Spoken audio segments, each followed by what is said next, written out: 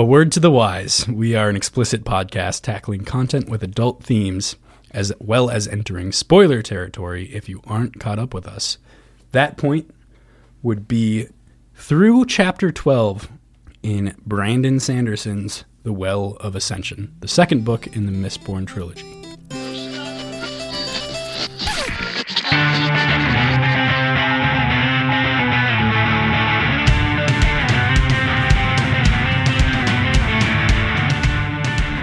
Hey there, this is Gross.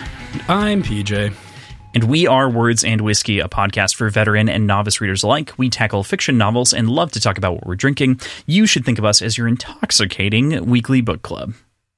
Today, I learned that neither of us are good at reading intros, and I had to retake it a couple times. You know, that's within reason. I think we talk a lot, or we have talked a lot, and I don't often cut it, about our script and like how scripted quote things are, but really it's not that scripted. A lot of it's improv. It's really just prompts and then like reminders in case we are either too intoxicated to remember properly or need to move the conversation forward. But this part is the most scripted part of the entire show. And somehow, after nearly 87 episodes... This is episode 87, actually. After 87 episodes and 15 episodes that won't air, we still fuck this up. Yeah, quite a bit. We can't really do a pre-recording of it and just put it in at the beginning because we talk about that specific week's like reading selection every single time. So. Well, and I think it makes it more genuine and fun because we do the same, you know, like while it's the same, we always twist it a little bit. And like even this week, and like there are weeks where I say it very dejectedly because of the way the week went, you know, it's all about the delivery. So to that point, today is our second episode discussing The Well of Ascension by Brandon Sanderson, the second book in the Mistborn trilogy, Era 1, as PJ said. And we are going to chat about chapters 8 through 12. But before we do that, PJ, what are you drinking on this fine afternoon? We started doing like consistently Saturday afternoon shows, which is interesting. It's kind of fun. It's not bad. Yeah. It's a different energy. It is. Nothing wrong with that. So today I created a drink. I'm sure somebody's created it before, but this one is my creation, and I'm going to hold myself to it. So, it is a port sour.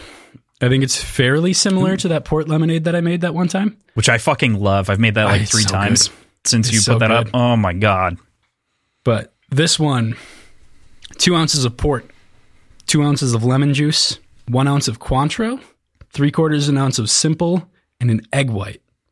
Dry shaken, then shaken with ice, and then garnished with the lemon wedge. That sounds really good. Yeah. Yeah, it's pretty decent. It's been sitting for a little while because I wanted to make it early because I was thirsty and Crossland had to run to the store. So now, okay, this time I wasn't late though. Last week it was an issue of me being late. You made this a half hour early yourself. I was impatient. Yes, you weren't late. I was impatient. So right. It's starting to sort of get clumpier head on it than right at the beginning, but it still tastes really, really good. So. Following that up, I've got Pantown Brewing Company's Black Flag. It's a black IPA.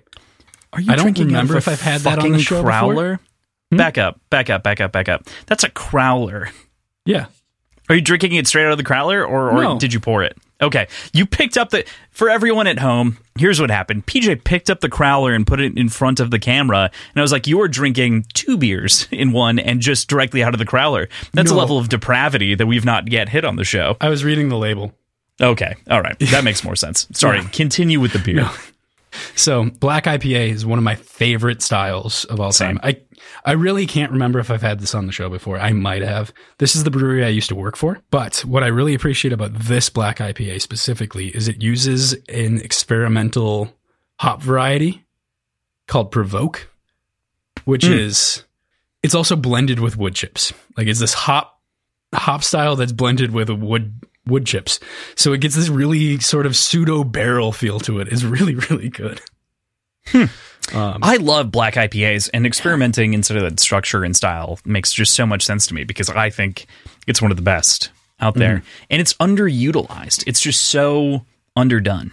Yeah. Especially now in that IPA has become very, very synonymous with New England IPAs. Right. It's almost ubiquitously. You can't really tell anymore. If you're picking up a can of an IPA, sometimes it just says IPA and it'll be in New England. Or like you don't know necessarily just by the term IPA what it is. So those hops, that one says New England. But the hops used in New England IPAs primarily are much more fruity, and that doesn't work so well in black IPA. So anyway, makes sense. What are you drinking, Crossland? So we both kind of went the sour route today. I wanted to use End of Days from Wilmington, North Carolina. I wanted to use their Castaway rum because I haven't used it in a while. I've been pretty, how would one say, I have not made that many rum cocktails on the show because I've had bad experiences in my past with rum. I think everyone has like that liquor that they like don't go to, if that makes sense, because some sort of past trauma. And for me, that's rum and has been for a very long time. I've worked my way out gradually with like good white rums like Shellbach that I really appreciated, Kraken being okay, but it did ultimately help break me out of the flavor profile that I was having trouble with, which is really just bad spiced rum. This is a cask-aged rum, and so what I did with it, because I had the ingredients, is I made a rum sour.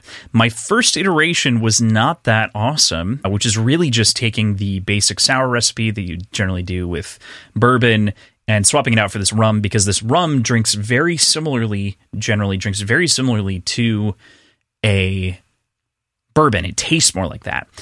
However, this is a special 2-year anniversary edition, and I didn't realize that I had it. So it's actually less bourbony and more rummy, and I didn't realize that when I made the drink. We were on the phone, and I was like, oh shit, I have one of the special edition bottles. I don't actually have the regular one that I normally have, and I hadn't tasted it, so I just assumed that it was close, but maybe over-exemplified flavors. Turns out that's not necessarily true. It was much more vanilla-y forward. Getting to the recipe, typical kind of whiskey sour recipe, but swapping out the rum. So 2 ounces of your spirit of choice. So in this case, it's that rum. We then have 3/4 ounce lemon, 1/2 ounce simple syrup, egg white, and bitters to top. Dry shaking, and then shaking with ice to chill it down, incorporating the egg first and then shaking it out. And that actually didn't taste great when I tasted it because it was a different flavor profile than I was imagining for this rum. I hadn't tried it. I just popped it open and went with it. And when I tasted it, I was like, something's missing here. So I just went and I added a 1/4 ounce of dry Curacao, which is, Cointreau adjacent, it's triple sec. Just added a tiny little bit, and that brought up the whole flavor profile. All of it opened up, and the drink went from, I'm never having this again, like I'm never going to make this ever again, to this is actually really good. So would highly recommend with a little bit of Cointreau, or, of your choice. Dry Curacao is what I used. But following that up, having one that I've had on the show before, but it's all the cool kids are doing it. One of the not seasonal, but a limited brew from Wilmington Brewing Company, New England style in IPA. Very, very simple, straightforward beer. It's made with pale wheat, oats, and carapils. Carapils? Yeah. Carapils? Okay. Carapils. And single hop Citra IPA. It's just single hop, just Citra. So it is as straightforward as you can imagine. They water treat it. It's great. Solid. Nice. No complaints. 5.4% alcohol. Just a good beer. So all the cool kids are doing it, which is them making fun of everyone else who just brews the same shit all the time. They're like, we'll just do it better. And they did. All right. I figured it was based on, like, Citra, right? Because you said it was all Citra. It is all Citra, right. Yeah. All the cool kids use Citra. Which is, yeah, exactly. Okay. Yeah, okay. right. Yeah. Same thing. They're mocking Citra hop, basically. But they use it all the time. Yeah. It's a good hop. Yeah, they just generally don't do it straight up. They blend with other things. So this just tastes like a straight up IPA, as you'd imagine. Man, I haven't deleted this yet. We moved predictions to the end, so we will no longer ever be talking about them again until the end of the section. With that, let's get into our chapters here. We start off here with Chapter 8. And Chapter 8 is pretty...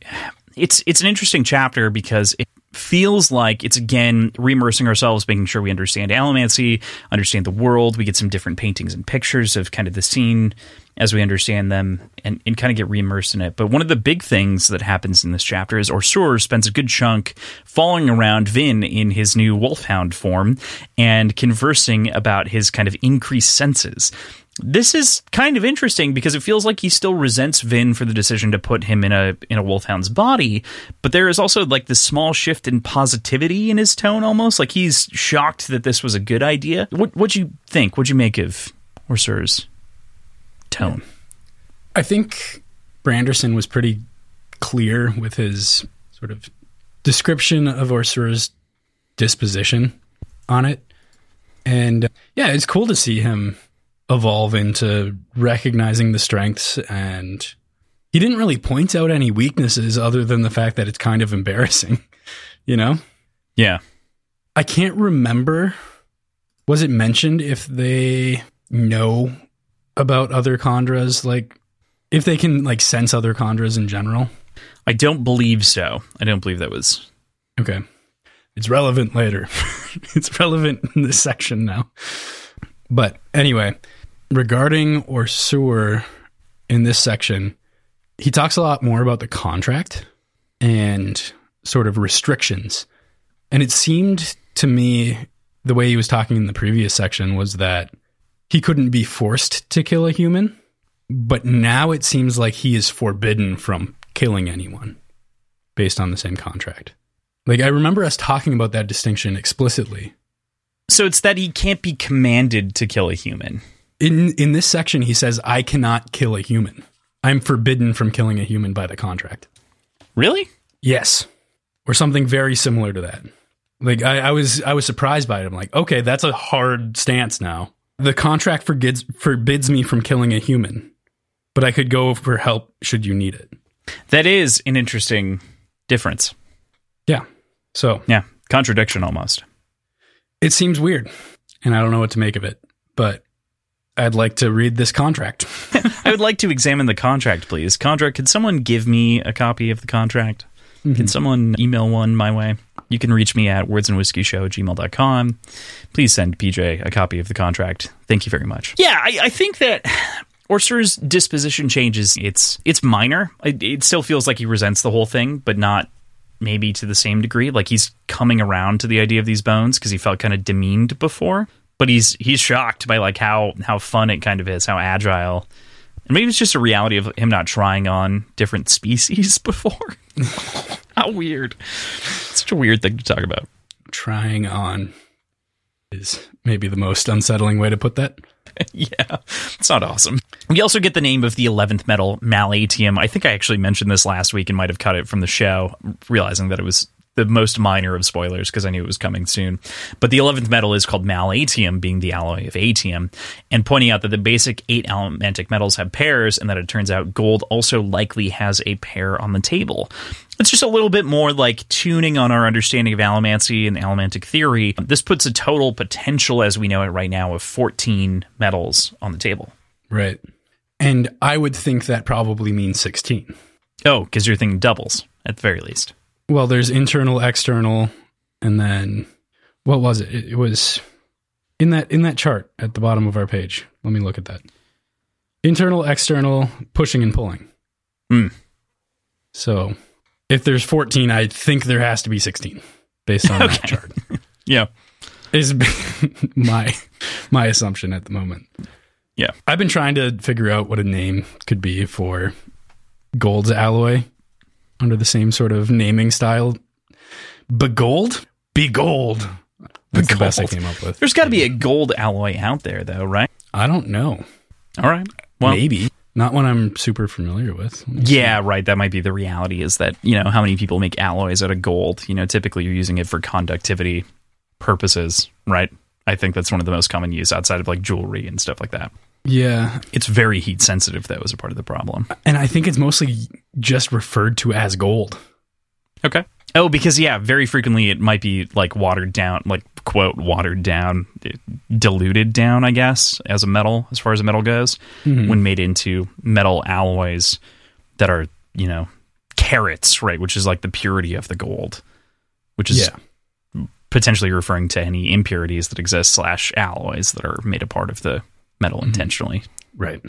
So there's going to have to be something. All right. Well, Interesting. Vin sparring with the Watcher, I think, is a quick, rapid action scene.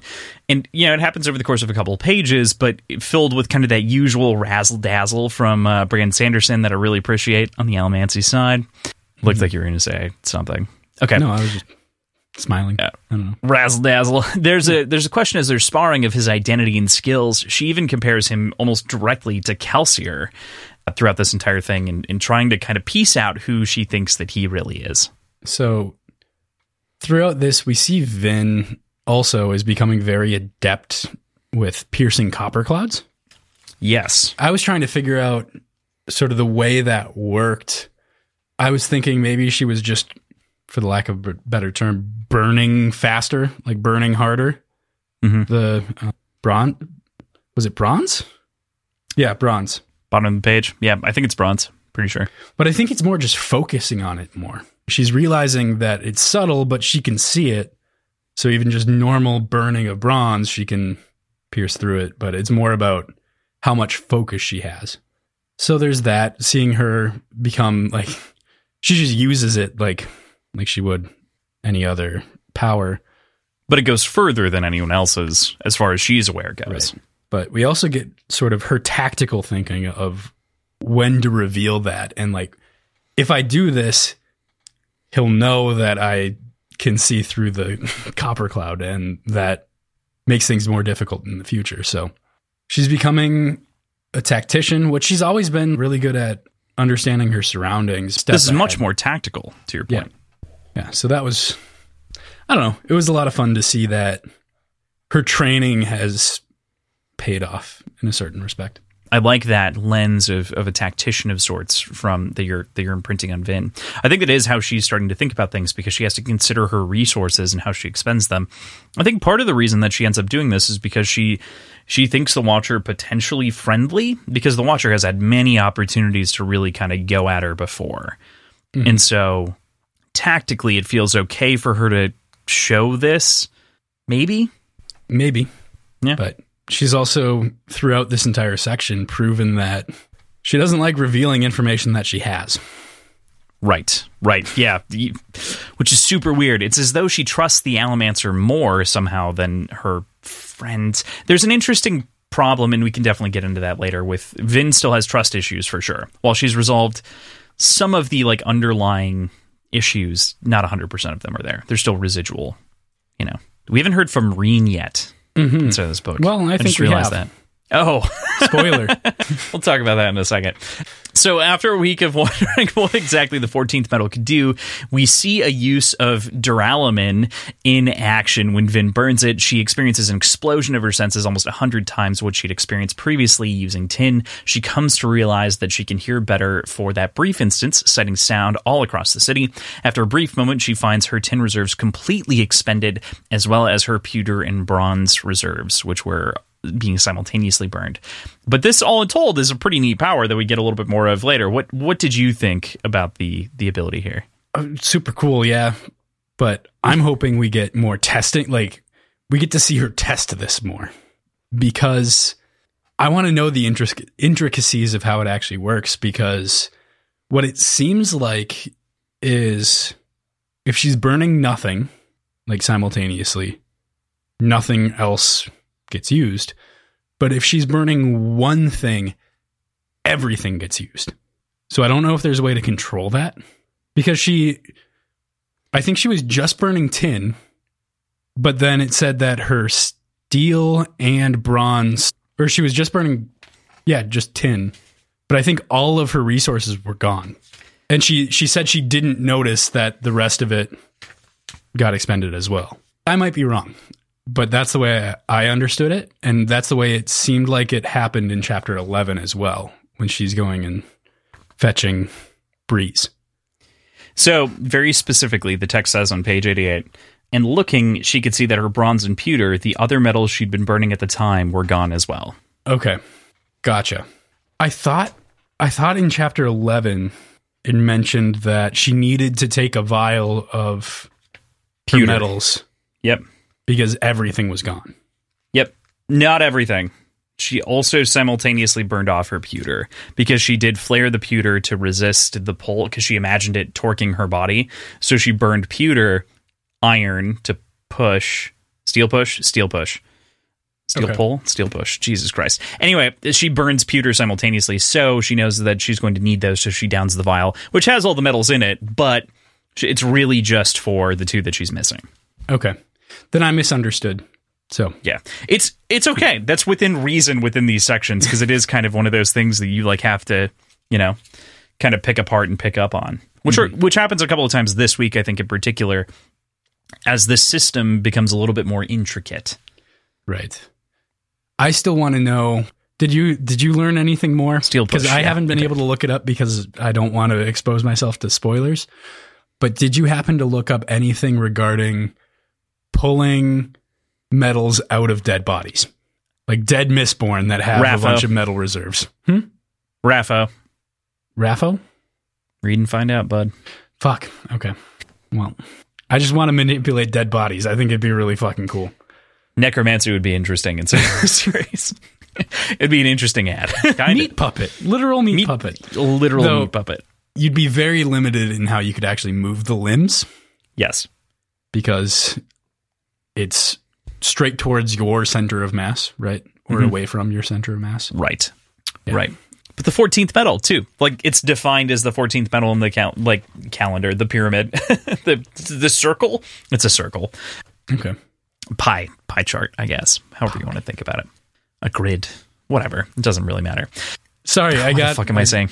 That got away from me, and I don't remember if I answered anything. No, I think you did. I think you were just asking specifically about Duralumin and its powers there.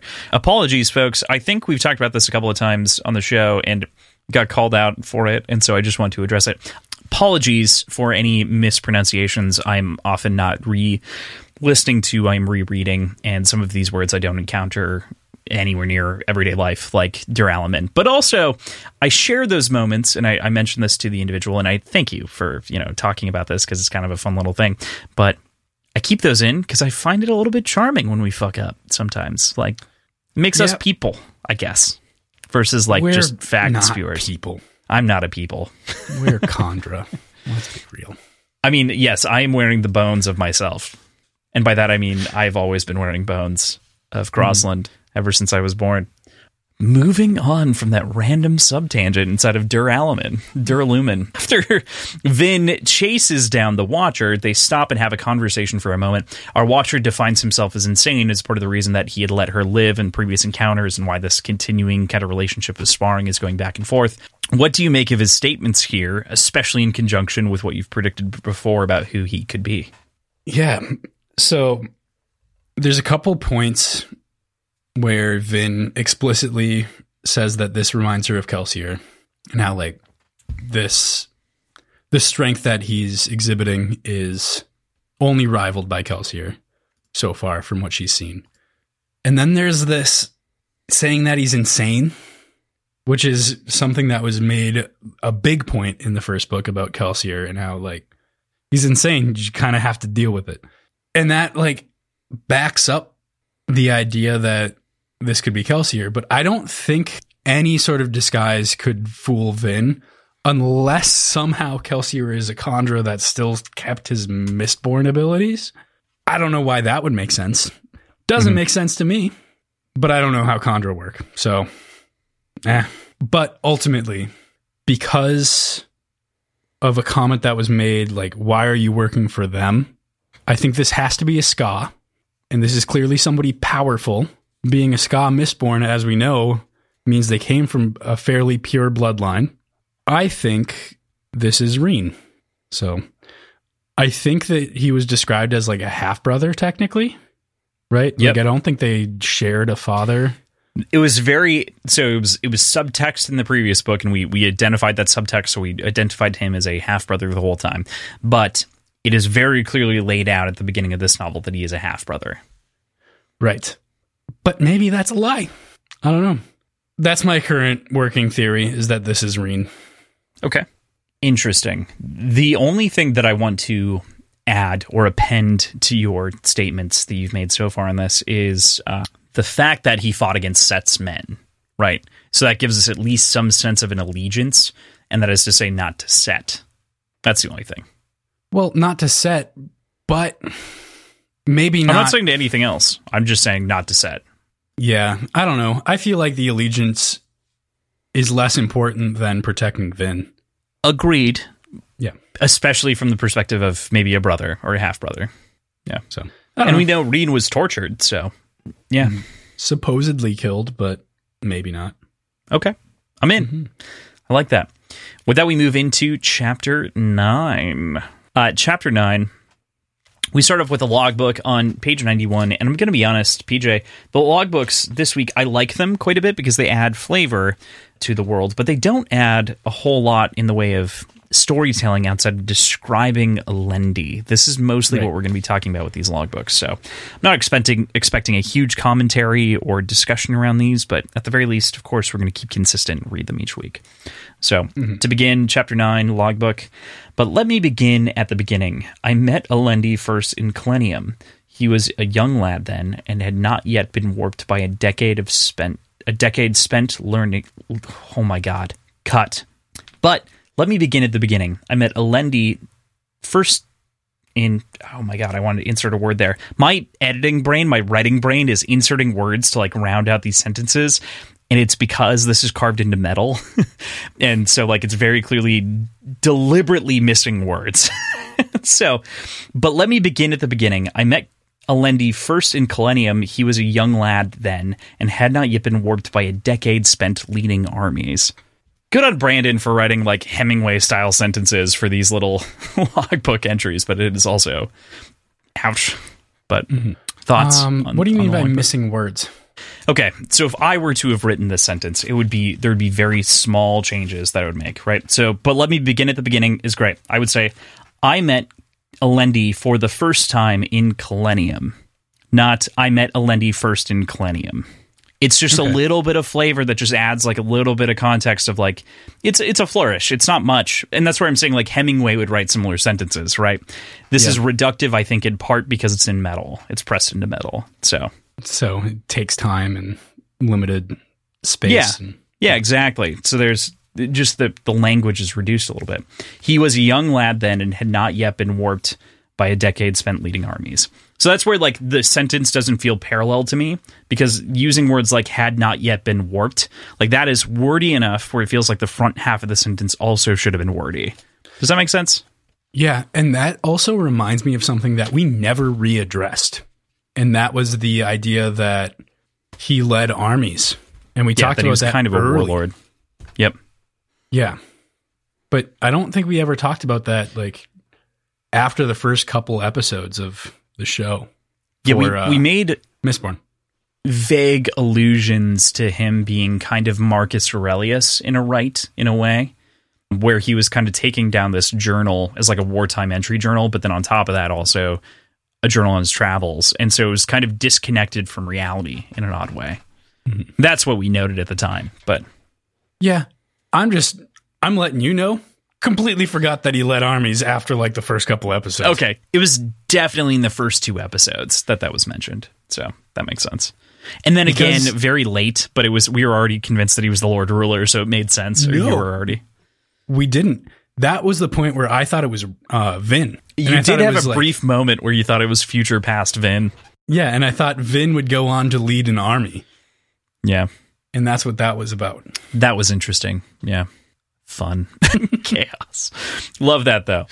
So, as we've come to learn, most of these logbooks are kind of historical, right? And that's kind of the way that they're read intentionally to us. But overall, this chapter 9, is a really quick chapter. Not a whole lot to say here. It's like 3 pages in total.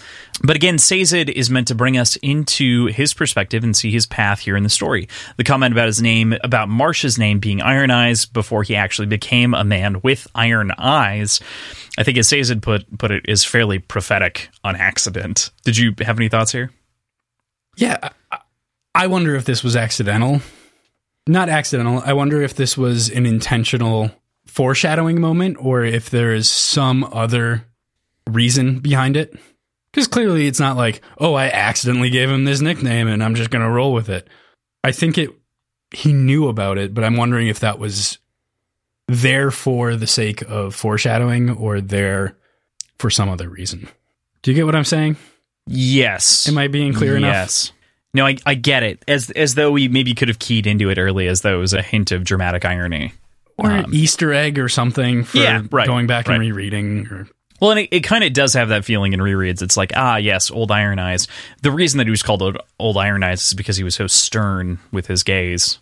And part of that was that he was always like burning bronze to like pierce people's almantic clouds to figure out if they're lying pieces of shit and like not deceiving him, basically. So it kind of makes sense. But he was very harsh, right, as a leader of the rebellion, because he was previously in Yeadon's spot and then left. So, yeah. Not a whole lot there, but I think it's a fun little bit of almost trivia within the story. So Marsh pushes on Sazed, of course, regarding what exactly he's doing as a keeper. He presses and as many buttons as he possibly can, specifically saying that he isn't doing his duty as a friend, and this hits Sazed hard in the chest. But at the same time, he's felt that same selfish desire to be with his friends back in Luthadel again. He doesn't disagree with Marsh. He just also feels compelled by his duty as a Terrisman keeper. And this is something that comes up a couple of times, and again at the end of the week's reading here. But I want to bring it up again because it feels very relevant to the way that Marsh pushes against Sazed in this chapter. Yeah. I really appreciate the depths that this gives Sazed as a character. Not that he really needed a ton of depth. Like, we got a lot from him in the beginning, but this is just more complexity to his character. I think last week we talked about the sort of duty versus curiosity sort of thing that was raging inside of him, but there's also the desire to be with his friends. Those are, I think, three very distinct things. But now, in this sort of quest, he's using the curiosity side of things, and there's a bit of duty that comes along with it because of what he finds. But he is going to essentially shirk his duty as a teacher to pursue these other things. And with that, potentially comes reuniting with his friends, which he feels guilty about, you know? Yeah, there's an interesting there's a fucking dichotomy of got angry that I said interesting. there's a polar perspective here that exists for Sazed in these moments, right? Which is that the polarity is that curiosity versus responsibility, right? And then he's got this like distant third tug, which is that friendship angle. And he feels like he's always trying to justify either side of that so that he can go back with his friends, as opposed to on the opposite side of friends being culture, right? So like the cultural angle of like being responsible to the Terrisman is on the opposite side. And so he's pulled consistently away from culture and towards curiosity to friendship, like in that angle. Mm-hmm. He's trying to justify it too the whole time. And it's, Yeah. And as he learns more things and has more things to share with his people, that curiosity turns into duty, which is like a weird post-justification for his self-indulgent journeys. Right. And it becomes this question of like, okay, you're ending up figuring out a way to make your selfishness be something that could be for your whole culture, which is... Yeah. But it's also, is it selfish because his motivations in searching for things is not for himself either? Other than the possibility of reuniting with his friends. But even then, it might be a brief reunion. So, like, I guess it entirely depends on what his motivation is and what his reasoning is behind it. But ultimately, everything he's doing is benefiting his people. I think we can get into this a little bit more with Chapter 12's context. We can. Because we get a little bit more delineation there. So I think that we can start to really piece out, like, is he doing this for friends or is he doing it for people when we get to that? The really big information dump that he gets. So then it's really a choice that he has to make going into the next week. So I think we can save that conversation for then and then talk about that in a moment. That makes sense. Yeah. With that, let's move into Chapter 10, though, and we talk about the logbook again. This is mostly just going to be a description of Alendi. It's nothing crazy, pretty straightforward. Alendi's height struck me the first time I saw him. Here was a man who towered over others, a man who, despite his youth and his humble clothing, demanded respect. He's me. Dude's big. I'm always going to find somebody in these books that is me. And, like, well statured, like he's standing tall, like PJ is right now recording standing. So the point being, like, yeah, to your point, he's just kind of you, but like also better. Sure. He commands armies. Do you play Civ regularly? I play StarCraft. I haven't in a while, but no, just kidding. Yeah. I mean, again, this is one of those kind of simplistic chapters that are giving us a picture of Alendi physically. We've been in his head for a lot of the last book, technically, because of the logbook that was in Mistborn. But we don't really know who he is or what he is. And so Quan is trying to paint that picture from a removed perspective to give us an idea of who Alendi could be and what he might be. So, Chapter 10 starts by presenting us with the Assembly Hall, where the meeting of all the minds happens here, wherein Elend's new government has begun to take shape. The design is there to encourage others to come and attend these meetings, but as Ham and Vin discuss and point out, it's like he's trying to turn everyone into a nobleman. It seems kind of like a foolhardy quest, but at the same time, it's kind of as though he's extending citizenship to everyone and trying to make everyone as equal as possible. This is just, it's an interesting debate that happens in the story. It's very subtextual. Not very subtextual. It's a little subtextual, though. What do you make of this distinction here? I mean, there's some criticisms and concerns that Vin and Ham bring up in their conversation. But despite that, I think we can sort of dig into that idea of citizenship a little bit. I think it's mostly focused on bringing some representation to the people.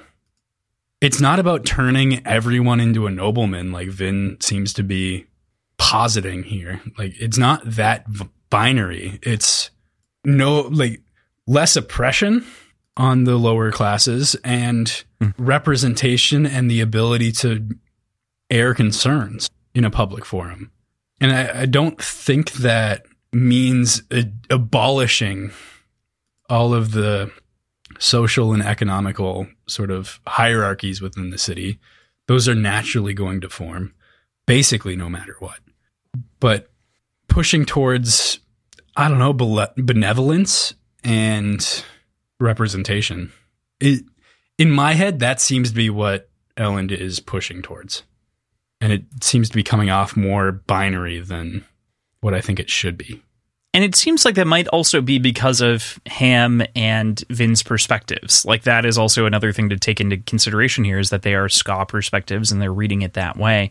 Wherein maybe for Elend it feels very different because he's seeing Ska as having representation for the first time. The council is made up of 3 groups of 8 individuals, 8 merchants, 8 Ska representatives, and 8 nobleman representatives. So as kind of a general outlier. And so there's an interesting division there wherein everyone's given kind of representation, the merchant class being the most interesting one that we've never kind of chatted about too much before. But it does leave an interesting question about citizenship, like you're saying. I think Vin and Ham are only so harsh on it because they see it as this forced thing, wherein I think Elend is being like, well, I have to try to do something to make up for what's happened before. Like, I have to push so that people can even feel accepted. And we've seen from Sazed that people are like, you killed our god. Like, God is dead, which is a very different, manifestation of reality. Yeah, entirely different. And also not that long ago. Very recent. Yeah. It makes this a tough conversation, but that's, again, why we love Ham, because he's willing to bring up those bits and the points that we don't discuss otherwise. So Elend rolls, of course, through a speech aimed equally to the assemblymen and the people, pleading that they don't give up on their fledgling government after only a year since dropping the Lord Ruler's shackles and killing him.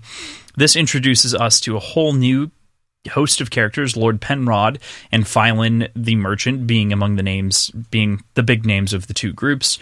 The whole assembly squabbles, and there is much squabbling to do about various issues and topics. It's interesting that we aren't introduced to a representative of the Ska class here, I think. Just kind of given no name, but just said that like the Ska representative spoke. What'd you make of this sort of first interaction here with the assembly? So there's quite a bit of talk about straight up surrendering to Straff's army, which from Elend's perspective and from our perspective with Elend and Vin and like all of our crew members being the protagonists of this, wanting to see them survive or wanting to see them prevail. I think it's easy for us to just be on their side, but I think that there's some good points being made. And chiefly, they are so outnumbered and like so undergunned. Just surrendering right away makes sure nobody dies. Like that saves the population. And this is a new enough government that what's binding them together is the fact that they're no longer under the control of the Lord Ruler. So there's not so much internal pride about the army that you're fighting for when this government was established 2 years ago. And either way, that they're not going to be ruled by the Lord Ruler. So how do you keep morale up within the army that would be fighting a very uphill battle? And among the people to support said army, right? Like that's the other part of this equation, is that they're trying to take that into consideration. And I think that's part of where Penrod is coming from to some degree. Yeah. And I'm sure there's more selfish reasons as well. Well, Penrod, has some more selfish reasons in general for his behavior, as we learn in, right now. I mean, his assertion is effectively that like he doesn't want to give up titles when whoever takes over. Like he doesn't want to lose his title effectively, which is again a very nobleman thing to do, because it's like I want to protect my privilege that's been granted because of blood and what have you, and because of respect to the Final Empire before it. So there's that, and is willing to potentially sacrifice representation for the Ska, which just shows like a lack of faith in this government structure while still having faith in government in general, and seeing this is the way to interact with government. Right. Yeah. So while they don't think this is the best option, they're like, well, this is the option we have right now. It's complicated. It's kind of what makes this fun. It is what makes this fun. So, like, obviously, I want them to fight and, like, win at this point. Clearly, like, that might not be the case in the future. But, I don't know. I understand the point of view there, and I understand why. Like, I don't agree with the point of view of the noblemen, like, basically just looking out for their own best interests. But with that comes the best interest in sort of a utilitarian way, as far as number of lives lost. And that's something I can kind of get behind, mainly because of how fresh of a government this is. Yeah, right. It is so tough to evaluate the changing of guards in governments and like the impact that has on the people. And because the two biggest forces that we're talking about interacting right now, for the most part, are, well, the three big forces are, like we've got the government structure, we have a repressed class, and we have a normal class of people, effectively, as far as divisions go.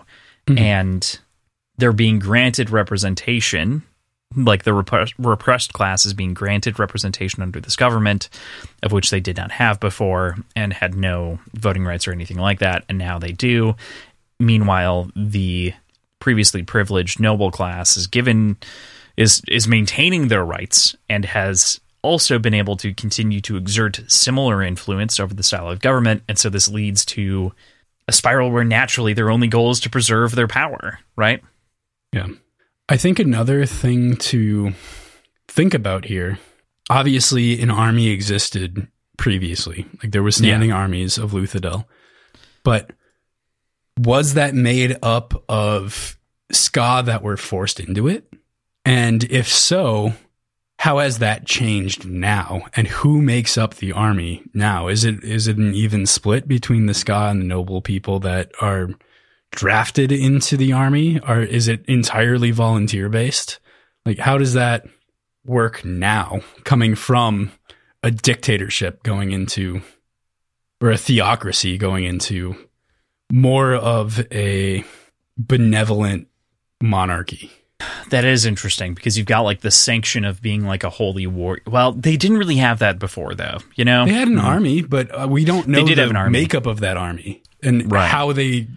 I think it was had mostly Ska, right? And were they forced into it? That's the difference. Like, were they forced to be soldiers, and would they stay soldiers after the changing? I think the assumption is that most of them did stay soldiers. I think that the reality is that They're not enough, because you're talking about a city, right, versus an entire, we'll just call it a country worth of people, talking about an entire dominance versus Luthadel, a city in which Elend doesn't really even exert control over the entire central dominance, as it appears. So, yeah.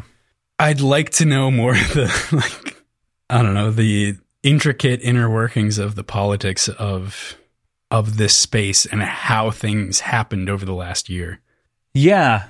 I know we talked about last episode, like this time jump, it was just boring, like political stuff and things getting established. But now I want to know all that shit. Now I want it. That is kind of funny. To your point, yeah, like there's at least enough here that it warrants maybe a novella at most. But like there's some pages missing in theory here to explain the situation, the setup to how we got to this point governmentally.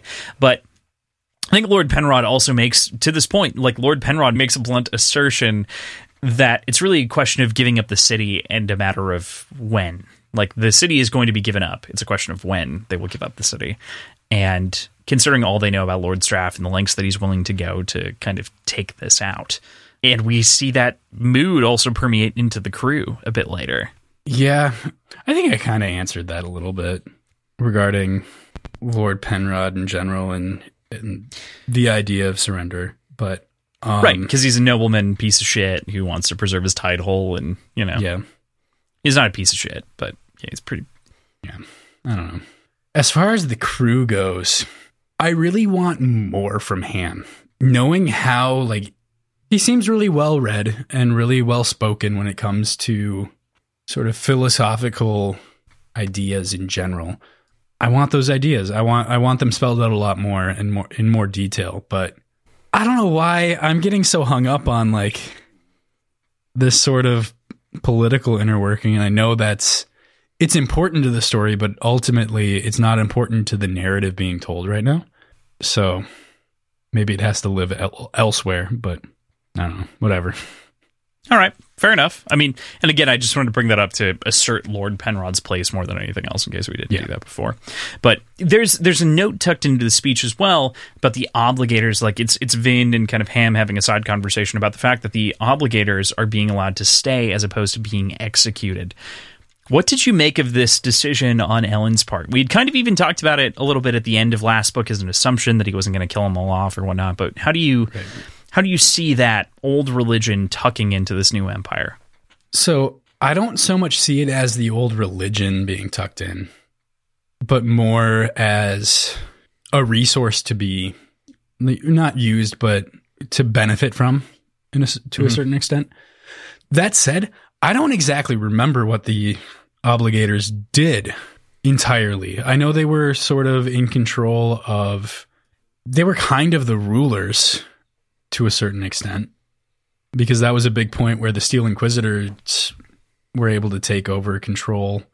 But I really don't remember exactly what they did. I know all of them were, was it bronze? Like they could all use bronze? There was they were all not seekers? All the obligators.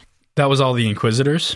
It seemed as though, okay, to back up, obligators were trained to recognize when they were being pushed on. Not necessarily that they had any latent elementic abilities. The Inquisitors liked Seekers, it appeared, because they could sense things. There were also Seekers. A number of Obligators that were Seekers, and Smokers, rather. Smokers that were laced throughout the city so that people could also be subtly touching emotions by rioting or soothing. That's a good... Okay, so I was mostly mistings. Going through my thought process here. Yeah, no worries. I was thinking about how my thought at first was all of the Inquisitors had the same sort of allomantic ability. And then I realized that all of them have Mistborn abilities, which are imparted upon them. So I second-guessed myself, and I'm like, I must have been wrong. That must have been the Obligators, because I switched those up in my head pretty regularly. But now I'm wrong again. I don't know where to... I don't feel like you're that... Well, and again, I think that's part of this story, right? Like, is that it is constantly, and even when we get the Sazed chapter at the end of this week, we're brought into question exactly how Inquisitors work, and there's some little hints, maybe, potentially, at things that you've even mentioned before that point to that, but feels like there's still secrets of the Steel Ministry lingering around that we're dealing with. Right. So the choice to keep the obligators makes it that very strange. So what did the obligators actually do? What was their function? Well, they were kind of like I think we mentioned this, they were kind of like clerics, or like a legal cleric, or like a clerical. Yeah, they were kind of like notaries, I know, amongst parties, but that doesn't seem like means for execution at all. They're still people. Yeah, I think that's why Elend didn't kill them, right? Is that they're still people. Even if it seems like, based on that, their only infraction was working for the Lord Ruler. We've been in Vin's perspective this whole time. We switched to Elend's perspective. We get a brief private conversation between him and Lord Penrod, one that makes it apparent his intent. Like we've discussed, his intent is really to guarantee the safety of the noblemen first and foremost, as well as preserving their titles like a piece of trash. However, we also get a note of insecurity from Elend, using the survivor's name and kind of wielding it against him, saying that's not what the survivor would do, and saying that he would never give up the city. I think this gets back to our part title here, again, Heir of the Survivor. And again, I think that this imparts that we have heirs, not a single heir. Yeah. Yeah, I had completely, I know we had this conversation last week, but I had completely forgotten about it and forgotten the name of the part. So that's a really good point, and I hadn't considered it at all in this chunk, but it makes a lot of sense to sort of hearken to the heir and Elend being an heir. That said, it felt kind of like a tactical flub for him mentioning Kelsier. Definitely. Not because it was a mistake or anything, or because it'd be wrong to do so, but because he just Kelsier's name wouldn't have any sway over him because he didn't appreciate him in the first place. So I don't know. It felt like he was trying to persuade, Lord Penrod, Lord Penrod. Very different. And just accidentally decided to sort of use his internal justifications. Even though there's probably multiple, and there's probably other things he could have said, he had spoken too soon and didn't realize, oh shit, that's not something that he gives a shit about anyway. So, I don't know. That was my thought process throughout that chunk. Yeah, I'm going to leave that there. Okay. I think that you made a really good point. I just don't feel like there's a lot more enumerating to do until we get a little bit more information to really try to piece out exactly the way to approach this or how he's approaching it. Mm-hmm. Do you have any other residual thoughts regarding, because this is our last of the political machinations for the most part? Oh man, I want a book dedicated to the sort of political goings on, because I think it'd be really, really interesting. Yeah. Yeah. I agree with you. I think that it would make a very interesting kind of base to have a story told over eras, right? Or sections, subsections, and to have kind of the history here. I think a little bit of Lord Ruler, even a novella that gave us some of that taste of the Lord Ruler's reign and whatnot in his prime would be very interesting. It would be excellent, I think. But he talks about the culling of the noblemen every century or so. I think that'd be such a cool progression just to see how it changes over time, and I don't know. I think that'd be a fun century-long story that could be told. I think that we talked as well about the idea of a Mistborn video game and making sure that you don't follow. What was that? I said century. I meant millennial. Oh, got it. All right. We've got here just a couple more within this chapter. Vin brings up that Elend was being watched by a terrace woman during his speech, and how strange it is that the woman hasn't approached her to thank her for freeing the people. She says that nearly every other a lot of terrace people have been making their way to Luthadel to thank her for their freedom, and that's just been a huge deal, but she hasn't met this one, and so it feels very odd. There's something else clearly going on here, otherwise it wouldn't be brought up. What do you think it is?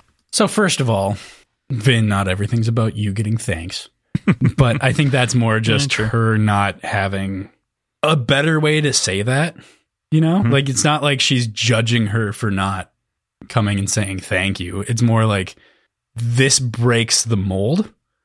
Why? But it's just kind of blunt in the way that she says it, or not nuanced in the way that she says it, and it comes across as kind of entitled. Just, in the text itself, not necessarily the meaning. But I don't know what to make of it yet, because nothing's happened with her. All we know is that she exists and she's there. I think it's definitely not Vin just being paranoid, like Ellen seems to think. Yeah. I don't necessarily think that it's something ominous or bad. It could be, but I don't think that's it. I think that there's something more to it, and I think it's maybe something strategic with the terrorist people trying to get a read in general on the government before looking for some sort of allegiance officially, that is. I don't know.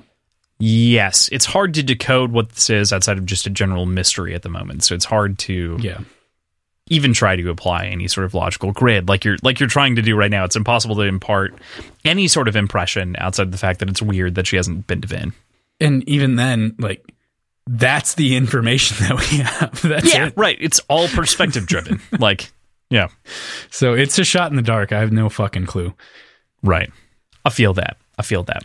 With that, the chapter closes with the Second Army approaching its walls. We get this whole notification from one of the guys running up and being like, oh God, there's something else going on. It's terrible. There's many people, many more people. The Second Army is approaching the walls at the close of the chapter. Uh-oh. Oh, no. With that, we go into chapter 11. We start off here with the logbook, of course, and I think this logbook is kind of funny to me. I enjoy it. Again, like we've said, the logbooks here are pretty unimpactful, but they're character-driven. They paint this picture of Alendi, at the very least, that we can understand. So it was Alendi's simple ingeniousness that first led me to befriend him. I employed him as an assistant during his first months in the Grand City. Nothing crazy, right? Like nothing... Yeah, but we get this sort of view of this humble guy. Or did he say he met him after he was a sort of leader of armies, or did he go on from there to become a leader of armies? I can't recall. He eventually became a leader of armies. I believe that's in the last chapter, right? Like, he knew him for years before he became a leader of armies. Okay, that's what I was curious. Yep. So, I think it's chapter 9. Yeah. Yeah. Okay. So it's this sort of humble guy. Humble, smart guy. Smart guy, yeah, for sure. Yeah. But accepting this position as sort of an assistant, which is interesting about like what his motivations might have been. Would he want to sort of work with the keepers to a certain extent? I don't know. I don't think there were keepers before it was necessary because of the Lord Ruler. So like terrorist men, though. Yeah. Yeah, that's what I mean. Yeah. I get that. I think it's interesting because it kind of makes him out to be like a literal little scamp, right? Like we were talking about Elend being. Not everybody can be a literate little scamp. Not everyone can be, but I think that Alendi lends himself to this through kind of his description of being ingenious and being very necessary, and then being so articulate in the previous journal. I think we can call Alendi a literate little scamp. All right. Because he's very articulate, He's intelligent. Dude knows what he's doing. So we don't get much more than that, though. There's not much more color to this passage. It's really just giving us more flavor on Alendi. So great. We learn pretty quickly after this fact that the Second Army is Lord Ashweather Setts, and they're flying his banner, and that they don't seem to be very friendly to Lord Straff's army either, as he has prepared defenses around so that they have to march kind of around him, and so the armies end up kind of side by side, or, not really... I imagine like a road splitting them as like they're kind of there, right? And they're kind of just not exactly squaring off against each other, but not protecting their own kind of campy borders. Right. I can't remember if we talked about this on air last week, but what a fucking name. Like it always strikes me every time we see it. Like, what a fucking name. Ashweather Sett. Ashweather Sett. It is a noble name if I have ever heard one. It is. It definitely gives... What do you get from the name? What does the name, like, what does that evoke in you? We did talk about it last week a little bit, and it was on air and whatnot, but, like, what's that evoke to you? Okay. Yeah. I mean, Ashweather, obviously we get the sort of ash rain. I don't know. It feels powerful. Just the name itself feels powerful. Does it feel noble to you? Like, does it feel like kingly, or how would you describe that? Like, that's what I'm looking for, if that makes sense. I guess it feels more strong. It feels more conquering. Okay. Less noble, more conquering. I think Straff Venture sounds very noble, and Ashweather Set does feel strong, like you're saying. Yeah. Does that make sense? Do you understand what I was getting at there? Like, picking at? I do. Okay. It's hard to make those delineations on the fly, though. Yeah, I mean, it's just like, what's in a name, really, is like what we're kind of talking about. What's in a name?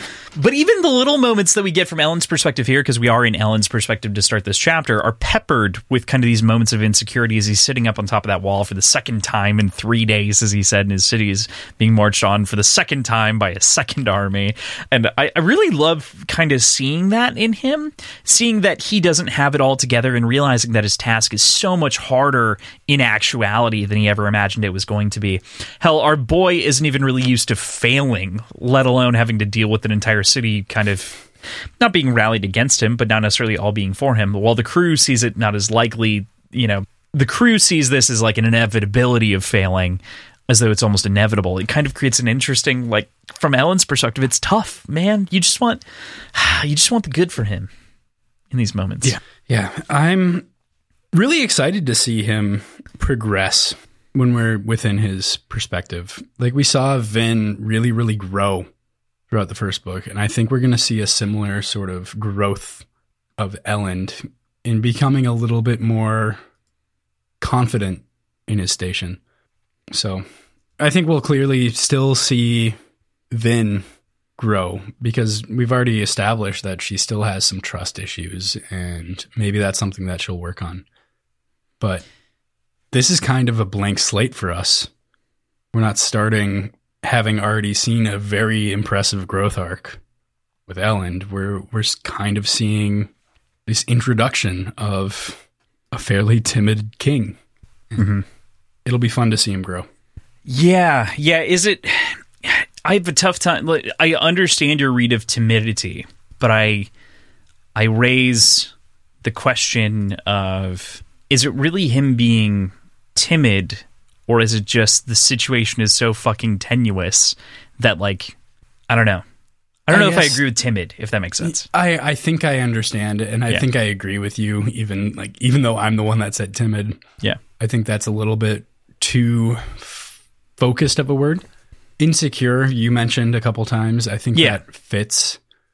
There doesn't seem to be strong conviction in his decision making, and that's where I was coming with the term timid. Yeah. He simultaneously feels committed to his decisions, but at the same time, he doesn't necessarily believe that they're the right ones, if that makes sense. Yeah. Right. That checks out for me. And that makes him such an interesting, complex character, too, because he's like, it's not that he's a boy king. It's not that he's King Arthur who has this like knightly noble authority. It's really that he was just the smartest man who was handed the crown by rebels, kind of. And they're unelected. Like, he was elected, he wasn't just made king. But yeah, man, makes for a tough spot to be in. But then, of course, as we're staring out at this army that's marching forward, a rider breaks off from the pack, and it's Breeze, the man that we were kind of missing last week from the crew. Our girl Vin quickly launches herself from the building, then burning Duralumin, and is launching through the air as though propelled by some invisible hand of God, as she describes, which is such a cool visual to imagine versus the usual launching, to have this new power amplification and to see it in action. And just imagine, like, even the tower, like, bending under the force of her pull, or push, rather. But yeah, it's super cool. Yeah. Like I said, very excited to see how this new metal gets applied and explored. And this was a fun experimentation. We don't get the sort of shock to the same effect as we did before. Whereas, like, the first time she burned it, it was so sudden and unexpected, and it rendered her stunned almost for a couple seconds. But now that she knows what she's doing, to a certain extent, or assumes she knows what she's doing, she's able to brace herself. She's able to prepare mentally and physically to a little bit. It's a new toy. It's fun to play with a new toy. And that is kind of how it feels from a reader's perspective, right? Like, I don't disagree with it. It does feel like a new toy at this point. It's kind of like, ooh, this is fun. And, you know, like, yeah. I love the visual image as well when we're kind of looking at the scene of Vin coming down on these riders as she's been launched, right? So like we get this fun like push off and boom, new, and she's taking it as this sort of exciting change. But then on top of that, when she lands, well, it's not exactly stooping like a bird over top of them. It's more like plummeting. And this is interesting because this is almost fourth wall breaking. Like, this is so close to breaking that writer-reader relationship in a good way. Like, it's almost a funny note from Brandon, not a funny note from Vin. You know what I mean? Does that make sense? Yeah. Do you understand how I'm reading that? Okay.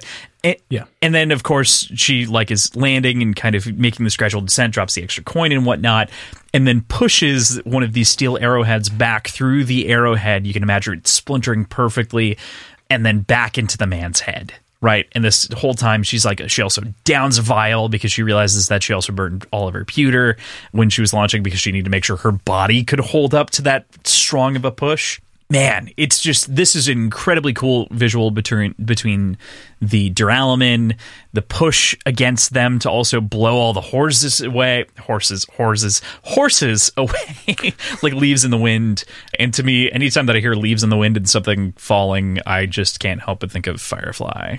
Every time. It just feels like a reference. Feels referential. I don't know. It's my life. There's so much cool shit here. Yeah, there was a lot of cool shit here. Yeah. This was a really exciting scene for me personally. One, because it's new stuff and it's cool and it's fun. But new also, like, I've talked a few times about how it's really difficult for me to visualize things like in actual imagery. I use the term visualization quite a bit, but most of the time it's not actually pictures in my mind, or I'm not seeing it physically. I'm seeing the description and like parsing that. This one's different for whatever reason. Like, I saw this very vividly. It was really, really cool. So I loved it. I don't know what it was. I don't know why that one was so much more clear in my mind, but I think I agree with you for the most part. It does. And I think that's something that we've also talked about with this second book in general, is that it does feel like there's a level of clarity that's been added.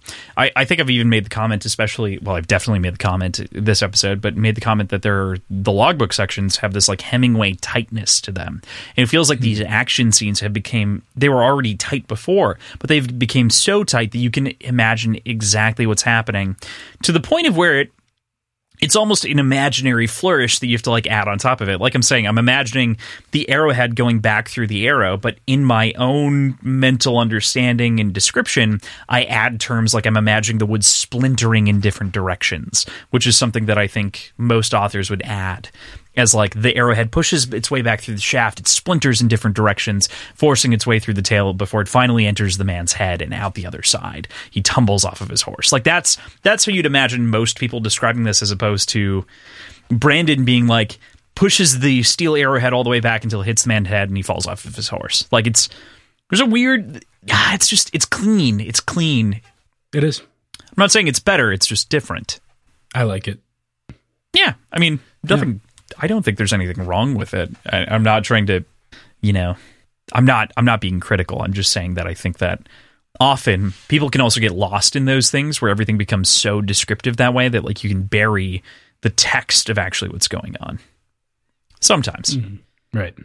But a deft hand is a minimal hand in my head in writing. After this, we see like Vin pushing against all these soldiers and whatnot. Did we talk at all about your reaction to the soldiers getting thrown around by the empowered push, which I think is crazy? So much. Yeah. It's kind of comical, It makes them seem like toys. But also we get a much more rooted understanding of how these fight sequences happen to the Mistborn, because we realize like she's very small and we know the mechanics of how pushing and pulling works, so she's the one doing most of the moving. Yeah. She's throwing herself around, even though, like, as a means of throwing everybody else around a little bit. It exerts force the other way. Right. Generally, it's not this extreme, but because of Duralumin, it is extreme. But even before the Duralumin is used, when she's just kind of bouncing around, she's pushing herself back and forth, like pushing on the soldiers' breastplates. Yeah. And, like, she's flying the other direction, but the goal is to get them to go the other way. Like, right. Yes. Okay. So you're talking about motion and intent. So like the combination of like pushing and the intent of the push. She is both pushing away because she wants to distance herself from the soldiers as well as to disrupt them at the same time. So there's a kind of a co-opting intent. That makes sense. And that's what Kelsier was doing at the end of the first book too. So but Kelsier to a was certain bigger. extent. So Kelsier didn't have to worry so much about how much he moved in these fights. Yeah, and he is moved kind of using it to her advantage, being so she's small. more lithe. Yeah. Yeah. Yeah, she's just darting around the little tiny battle area. Yeah, totally. I love that. I love that in this scene. I think this scene does such a good job showing that. So, of course, like I said, Breeze returns with his usual flourish, and his character's been sorely missing among the group. You know, we've kind of had, of the members, there's been some like happy moments and some happy tones, but a little bit dour. I think Breeze is actually strangely an uplifting note. And to have him back here is kind of fun because he ribs the other characters, right? Like he's kind of the funny guy. But I think his plan, as we can read this and we can look at it, is pretty brilliant all told. He spreads the rumor of the ATM cache to get the other army to come here as well, and maybe some other armies in addition, to prevent the other from attacking because they would be left vulnerable if any one decides to rush alone. Right. This was a really clever move, but it was so close to being catastrophic by having them show up like 5 days early and completely relied on Spook poisoning their water supply so everybody got diarrhea. Which is fucking hilarious. Yeah, it's such a good bit. Another very Breeze thing to do, which I think I called you and talked to you about this before, but he never fucking mentions the show that she puts on with the Duralumin saving him. Yeah, it's meant it is very low key. Like it is meant to not be made a big deal. And that is odd. I would agree with you. I think some of that, as I think about it, is like he's on one side of her and she's on the other. Like he should have seen her launch out, right? Like should have seen her launch over everyone in a crazy fashion, I'm sure. But then on top of that, like her launching back the other way, he doesn't comment on it at all because he's not looking at her. Yeah, but like it's clearly not something that Mistborn have been able to do from his perspective. True. The other part of this that's really interesting, just to add to what you're saying, is that this happens during the daytime. And so even Vinfoot feels on like she's put on weird footing because the sun's out. Generally, she has the mist to rely on to hide. And this is like an obvious move that shows the power of Mistborn for everyone to watch. It's true. It's a good point. It's just it's strange, and in that way, I feel like feeds into kind of your point with Breeze's perspective is like I don't think a lot of people appreciate what Mistborn can do because they generally have been secret assassins of whom are capable of using all these things. They've been hidden, not front of the line warriors, as far as we're aware. So crazy shit, man, crazy shit. I also love the almost immediate ribbing that happens from Ham to Breeze. Slept with Lord Set's daughter. And man, it's super giggle worthy for me. As you can tell, I can't even make it through his sentence without thinking of like this joke. Like there's just so many like good moments back and forth with Breeze, like bumping elbows with people. It's fun to see his interaction again on a group level and get this uplifting moment in the story, even if like there's impending doom on the outside of the gates. It kind of feels like, with the exception of Kelsier, the band's back together, you know? Totally, yeah. There are clearly people missing. Sazed's gone. Is Dockson here? Dockson is not here at the moment, which we learn a little bit more about later. Yeah, like, there are people missing, but it still feels more whole. I don't know. Okay. I don't know a better way to describe that. It just feels less fractured. I think that people were always trying to appease Kelsier in some way, shape, and form in the previous book, and like we're always trying to go towards his needs. And so this feels more holistic in a way because it feels like there's no underlying or secret intent here for the most part. Like, no one's hiding anything. They're all, because of Kelsier's letter that happened at the end of the book, they're all united under this common cause of, this is your place in the future government. This is what you should be doing to help and assist. And so I think they're all united by Kelsier's letter. And again, I think they're all heirs of the survivor. Yeah. In their own right. That's another good point that I hadn't put on them. I keep forgetting about the title of this part. You know, I just think this part like lands it so cleanly. Like, I think that this is one of the best part titles that Brandon's nailed in the book so far as we've read them. And it feels like it's meant to be singled out, but in reality, all of them are the heirs. Right. One or two more directly than everyone else, like more of an heir, like they're superior, but everyone has inherited the situation that Kelsier's left.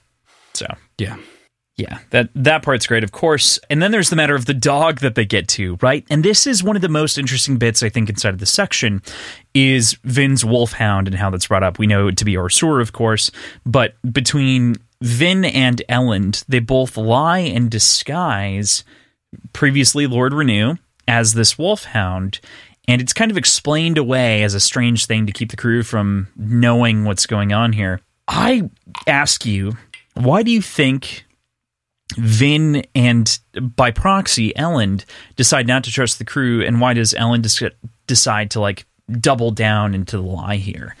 Well, I think Elend is taking notes from Vin. Yeah, totally. Yeah, totally. Definitely. I don't think he has anything to do with the decision-making here. I'm still trying to figure out exactly what's going on, but I think partially it can be explained by noting that Vin is still having those trust issues that we've talked about in the past, and maybe is just kind of curious about what they might say about her behind closed doors. Okay. Or about Elend, or like, she is the king's assassin, but she's also kind of the king's spy at the same time. Yep. In her mind. So like there's that aspect to it. And just generally, I guess it's the inverse of the mantra that Kelsier had from the first book of there's always another secret. Make sure there's always another secret. Interesting. Okay. So there's that. That said, I've got some ideas. And this is PJ Conspiracy Corner now. I think it's possible to justify this by, and this is kind of bleeding into chapter 12, or we're in 11, aren't we? Yep. The end of this chapter. Okay. Where they realize that there's probably an imposter in their midst. There might be an imposter, yeah. Between What if Vin's the imposter? We're in her perspective, and we've recently seen her use allomancy, so I don't think that's the case.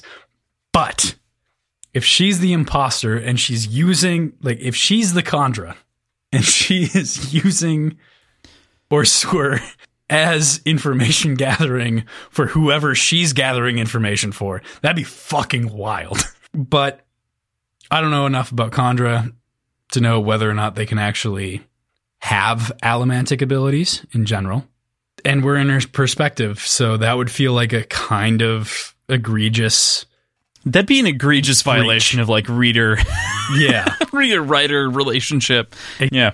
So I don't genuinely think that's the truth, but I think that's a fun idea to entertain. Sure. Yeah. So, I don't know. Mostly, I think this is something that she'll grow from. Trusting more. I think so too. I think it's a result, like, of the last book, right? And the reality is that while she does trust more, she doesn't trust completely. And this does feel, I'll say it, I think it feels a smidge convenient, considering the mystery that we get at the very end of this chapter. Like, it feels like this decision feels like one that's understandable because Vin is skeptical of people, but for the most part, she's come to trust most of these people within, like, there's no counterfactual reason for her to not trust the people that are, you know, the crew, as it were. It feels like a backwards justification for the Yes, review. yes, I would agree with that. It feels a little strange, but you can understand how it led from, like, her not being able to finish a sentence to Elend lying for her. So it's kind of like a, you know, it's an interesting... Yeah. I feel like this is a scene that I would have just cut By the way, this is the longest book of the trilogy, for the record. Yeah. Yeah. Or at least I would have written it so OreSeur wasn't there at the moment. Because there was no reason for him to be there. I don't know that I agree with that. And here's what I'll say. Going into the next bit, right, which is the end of this chapter, is that we find these two sets of bones. I think part of the reason that these two sets of bones are there is to try to give you this idea that there are people missing and everyone might have been there in the previous scene. So now all of a sudden we've changed. If the first book, I want to just pitch this generally before you react. The first book was a heist. The second book is political intrigue and a mystery in its own right, like a kind of a murder mystery. So, yeah, I guess I'm operating under the assumption that, taking it at face value in what we've just mentioned, that the only reason why Vin kept this secret was to justify, like in a meta context, the only reason why she kept this secret was to justify the secret being safe going forward after the reveal of the second set of bones. Why include that in the first place? Unless explicitly it's important going forward that happened. It feels like a backwards justification based on what we know right now, and I don't understand why it was necessary to be included at the moment. I think in part, so the question is, to me, when we hit moments like these, it's what's the context in the book and what's the meta context. Like we have to try to parse those two out from like a composition perspective and from a narrative perspective. So from a narrative perspective, it feels less justifiable. From a meta perspective, very justified. Like totally get why Brandon did this. We are reintroduced to Captain Demu here as well. Demu is, of course, one of the critical members of the Scar Rebellion in the last book, and it's cool to see that he's kind of ascended to his place in the second portion of the story here, and he's like made himself kind of the captain of the guard for Elend. It's neat. But then there's this mystery of the extra bones that we're talking about, of course. Who do you think could be the imposter among us? So that's where this like could get super fucking muddy. Can Kandra imitate other Kandra? And could this wolfhound be a Kandra imitating OreSeur as a wolfhound? Because that'd be the ultimate sabotage. Like, I think that'd be really cool. But I don't, like, again, I have no idea how Kandra work or anything like that. I think it's possible that it's not actually any of the actual crew members, but rather is one of the assemblymen, because they're still getting the direct ear of Elend, and they're still getting all of the like really important insider information about the movement of troops and things like that. So I think that's a possibility. It feels like there's a time jump here, and I don't know how long it is, because she talks about not having seen any of the crew members in the last couple hours. So it could be any of them. So who, right? Like there's so much that could have happened between these two moments, and we have no idea how much time that there's actually been. Right, because we inhabit Vin's perspective, and so like we are just a creature of what could have happened between A and B. Like how many people are in question, how many people are not in question. Which means it also could be Vin. I don't think so. I think that'd be an egregious violation. It would be. I would feel very upset about it, but okay, it's possible. I'm going to hold you to that general commitment to your idea that it's not a crew member, but it's an assemblyman. Yep. Okay. All right. Moving in then to the end. Any other thoughts that you want to bring up on this? Because this is the last that we talk about Vin for the week, and Vin and crew for the week, I should say. No, I think that covers it. Okay. With that, we move into part 2, Ghosts in the Mist, and per my own meta rationale, PJ thought we were going to end at 11, not go into 12, but part of the reason that I think we can go into 12 very easily is this first chapter still leaves the hints and everything else that was left at the end of the last chapter in a mystery. And this just poses a second question alongside the first one. So it almost feels weird that this isn't a part of the first chapter in its own right. What do you think about thoughts on the part title and sort of this, my idea that I'm positing here? So Ghost in the Mist, it makes me think that something relating to Kelsier is going to show up. And then probably something relating to the Lord Ruler is going to show up. So a good force and an evil force that are thought to be not a problem anymore from whatever perspective we're looking at. Okay. All right. That's my guess. Makes a reasonable amount of sense, yeah. Are you ready for the logbook? No. Chapter 12's logbook is very simple. Like we've said, most of this week is pretty straightforward, but it wasn't until years later that I became convinced that Alendi was the Hero of Ages. Hero of Ages, the one called Rabzine in Kalenium, the Animensor, Savior. I mean, that's a bunch of names. I mean, I swear to God, if someone says that I pronounced Animensor wrong, like... I'm calling you out on that shit, Crossland. Fuck off. No, I don't think there's a whole lot to go off on that. It's a few different titles of the same name. It's not really consequential in the moment, at least. Right. It's mostly a reflection on like what he decided to call him, and to reiterate it in as many languages as could be understood, which you can understand in something that is... The way that I think about this, especially in the context that we get in Chapter 12, is I think about it like the Rosetta Stone, almost.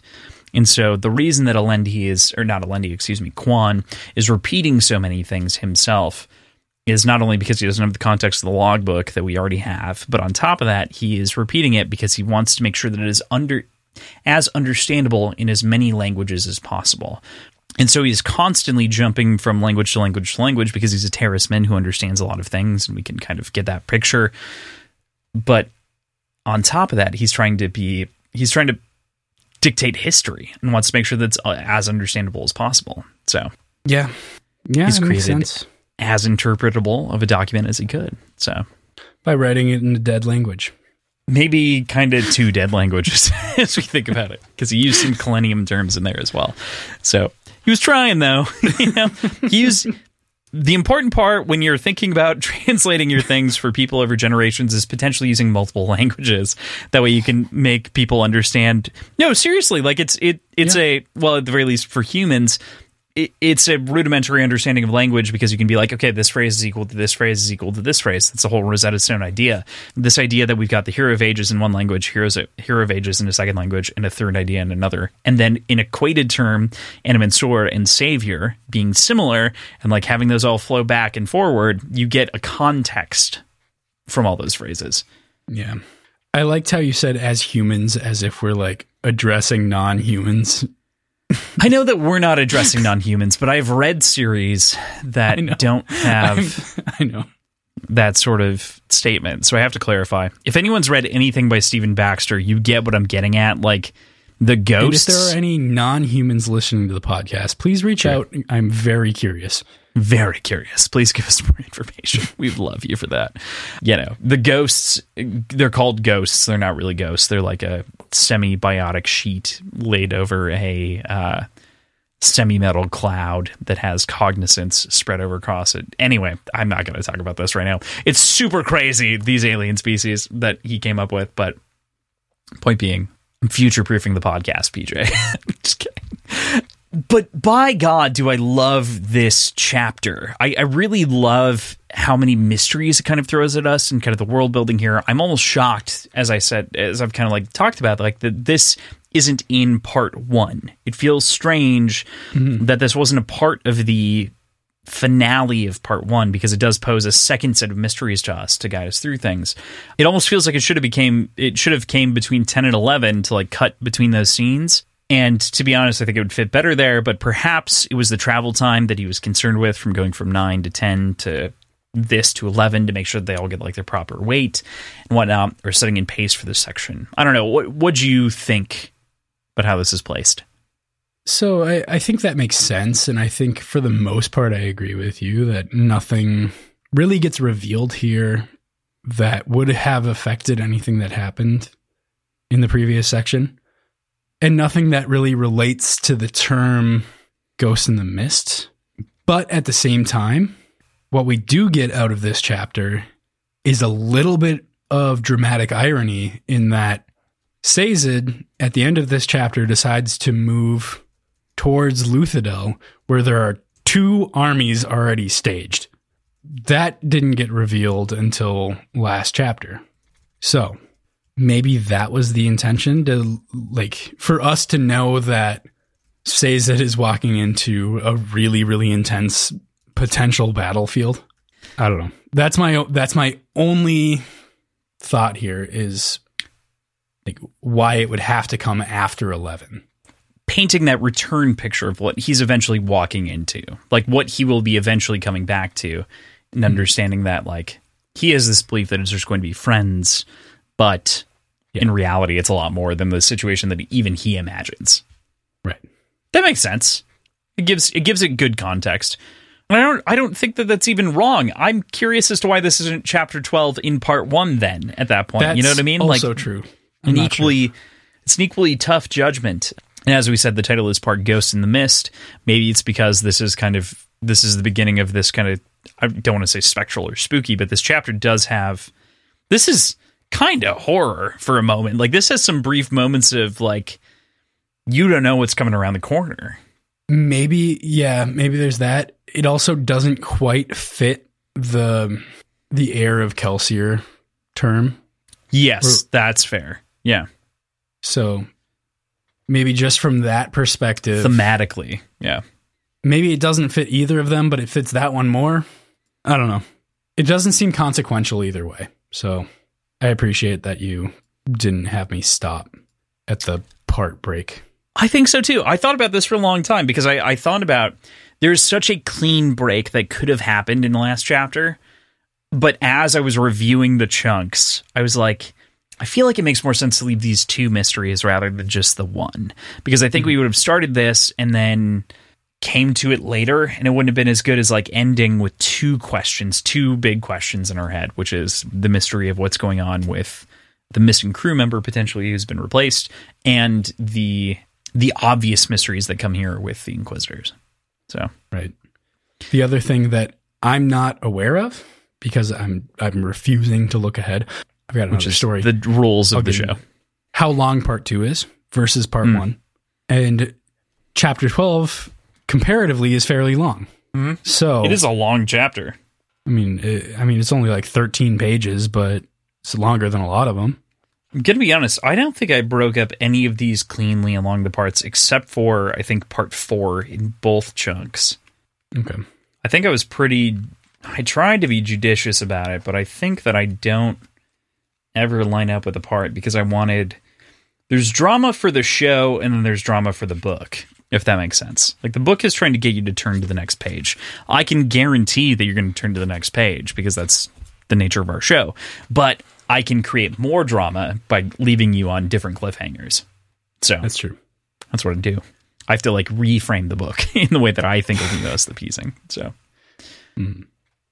we also get a very interesting a very interesting internal monologue from Stazid regarding the sort of ferrochemical theory practices and powers here. In particular, that of copper mines and of iron mines and metal mines in general for storing various factors and features.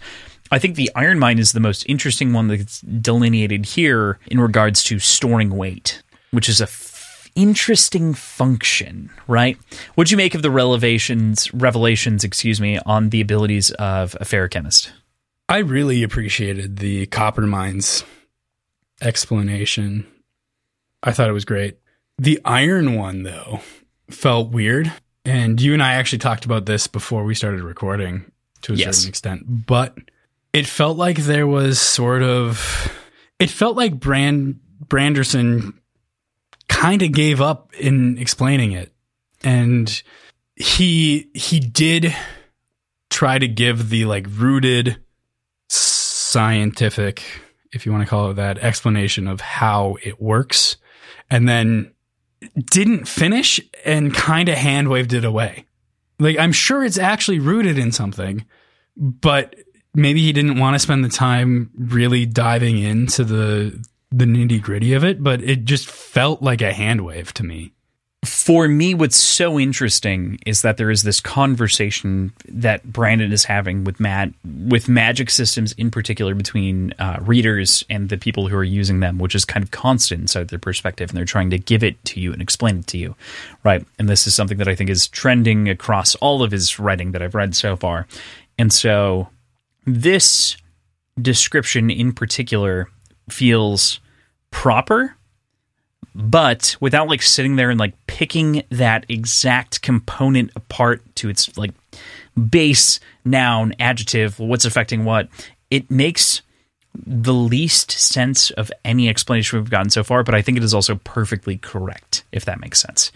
The thing that I would tag on top of that, just to like put my thumb on the scale just a little bit, is that while I think that he's done a very good job of explaining it, he could have done a better job just simply by using metaphor a little bit more directly.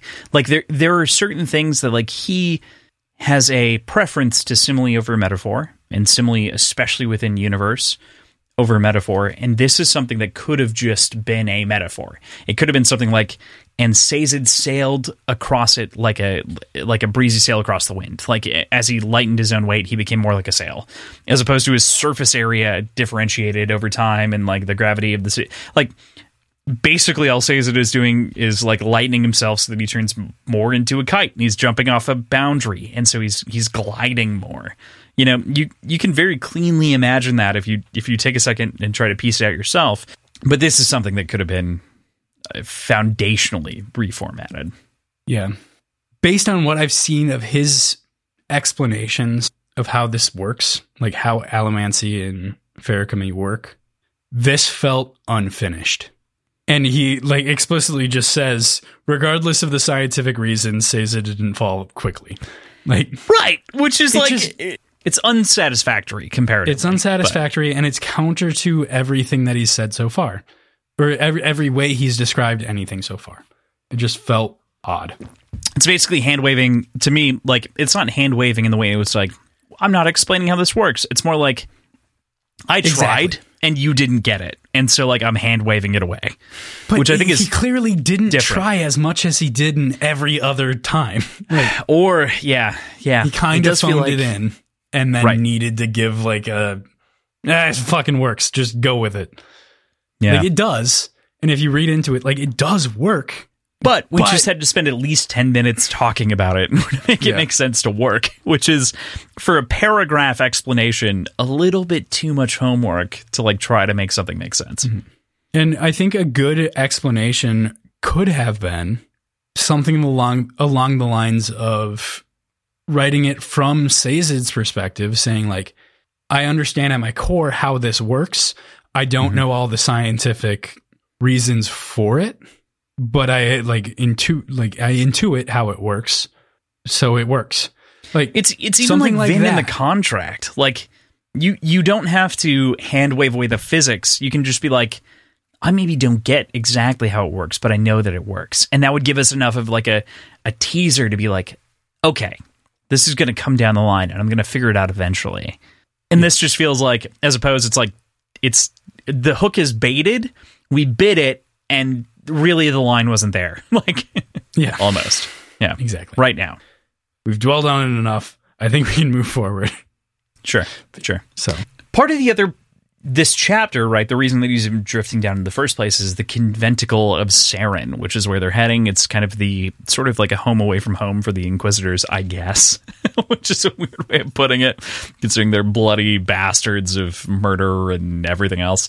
But it's kind of a building that's hidden in plain sight, driven under like a crater in terms of like being able to hide it from plain view. It doesn't have any windows because naturally Inquisitors have no use for windows or light in general. It's a religious building, of course, one of which we find altars and spikes of various metals that appear over the course of the sort of chapter description, in which we find kind of being related to Inquisitors. All of this is just incredible world building that paints this as this unique location. It is so damn cool. What'd you make of kind of the scene that we get here that we're encountering with Sazed? Yeah, it's super cool. So I agree with you there. The thing that makes me curious the most is the visual of some of the spikes that have blood on their tips already. Okay. Because that tells me that they've been used, but it doesn't seem like they've been driven through somebody. Like, they're not like former Inquisitor spikes that have already been embedded in someone. Utilized, yeah. So I'm curious what their functions are, you know? Mm-hmm. Because in my understanding of how these spikes work,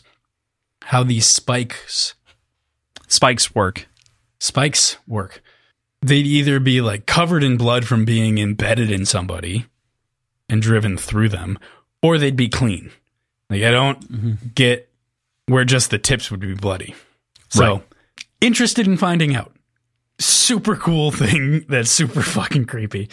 But yeah, I think the fact that we can't tell yet, despite us kind of criticizing Branderson here for his description of the ferrochemy and iron. It's the difference between mystery and, you know, like...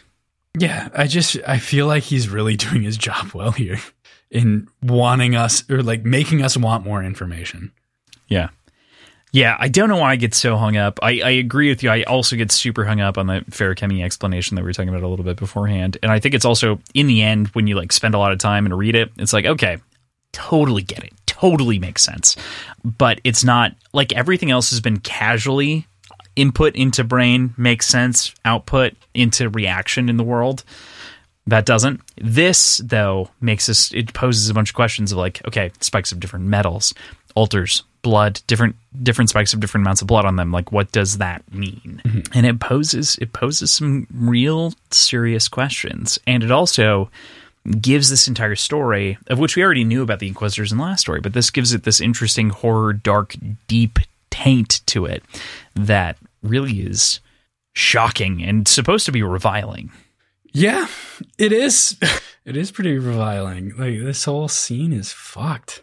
It's the amount of bodies on the floor piling up against the back wall. It's ridiculous.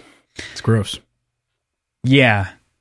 The bodies on the floor is absurd, right? Like it's not absurd. It is unconscionable. It is terrible. It is understandable because these people suck. So like we can have that whole span of emotions because of the way that the Inquisitors are, but it's exemplified by Marsh leaving Sazed in this moment. And that really draws my attention inside of this chapter because Marsh doesn't want to be with Sazed when Sazed recognizes these things about Inquisitors and like sees the process of making an Inquisitor, the process of becoming one, and maybe it's a trauma that he's kind of trying to block himself off on, that Sazed is instead experiencing the atrocities and the results of, and likely it's this distressed reaction that he's trying to kind of bury from experiencing again. What'd you make of kind of the Marsh-Sazed interaction that happens here around the traumatic moment? Yeah, I never got the impression that Marsh was super emotional in any sense.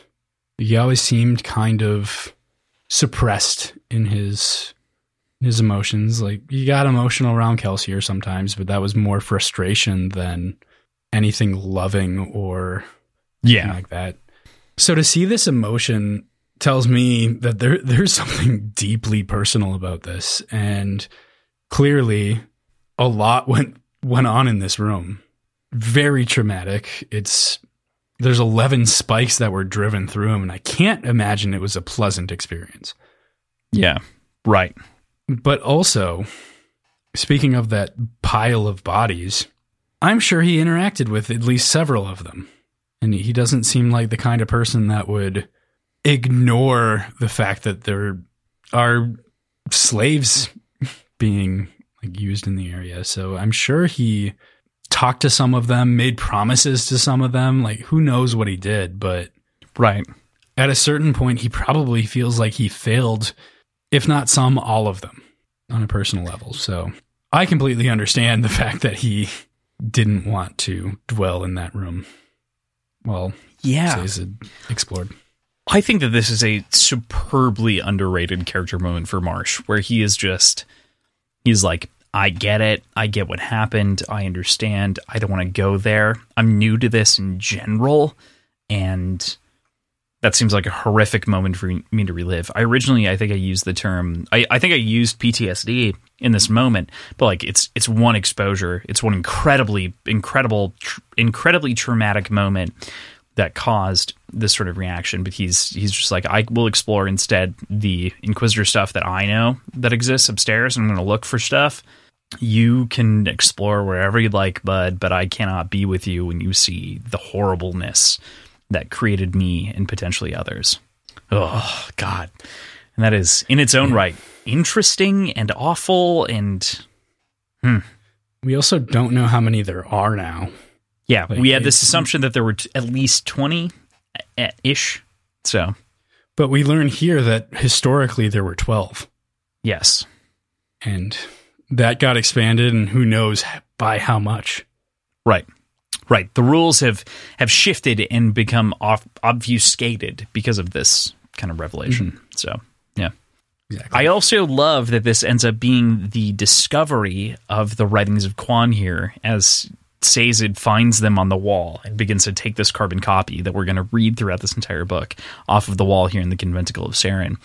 He's once again juggling what he feels, though at the end of this chapter, after he takes that writing, he feels responsible. He's juggling his feelings of responsibility between friends and otherwise in his culture. It's this question of, does he bring this information back to his people? Does he bring this to his friends?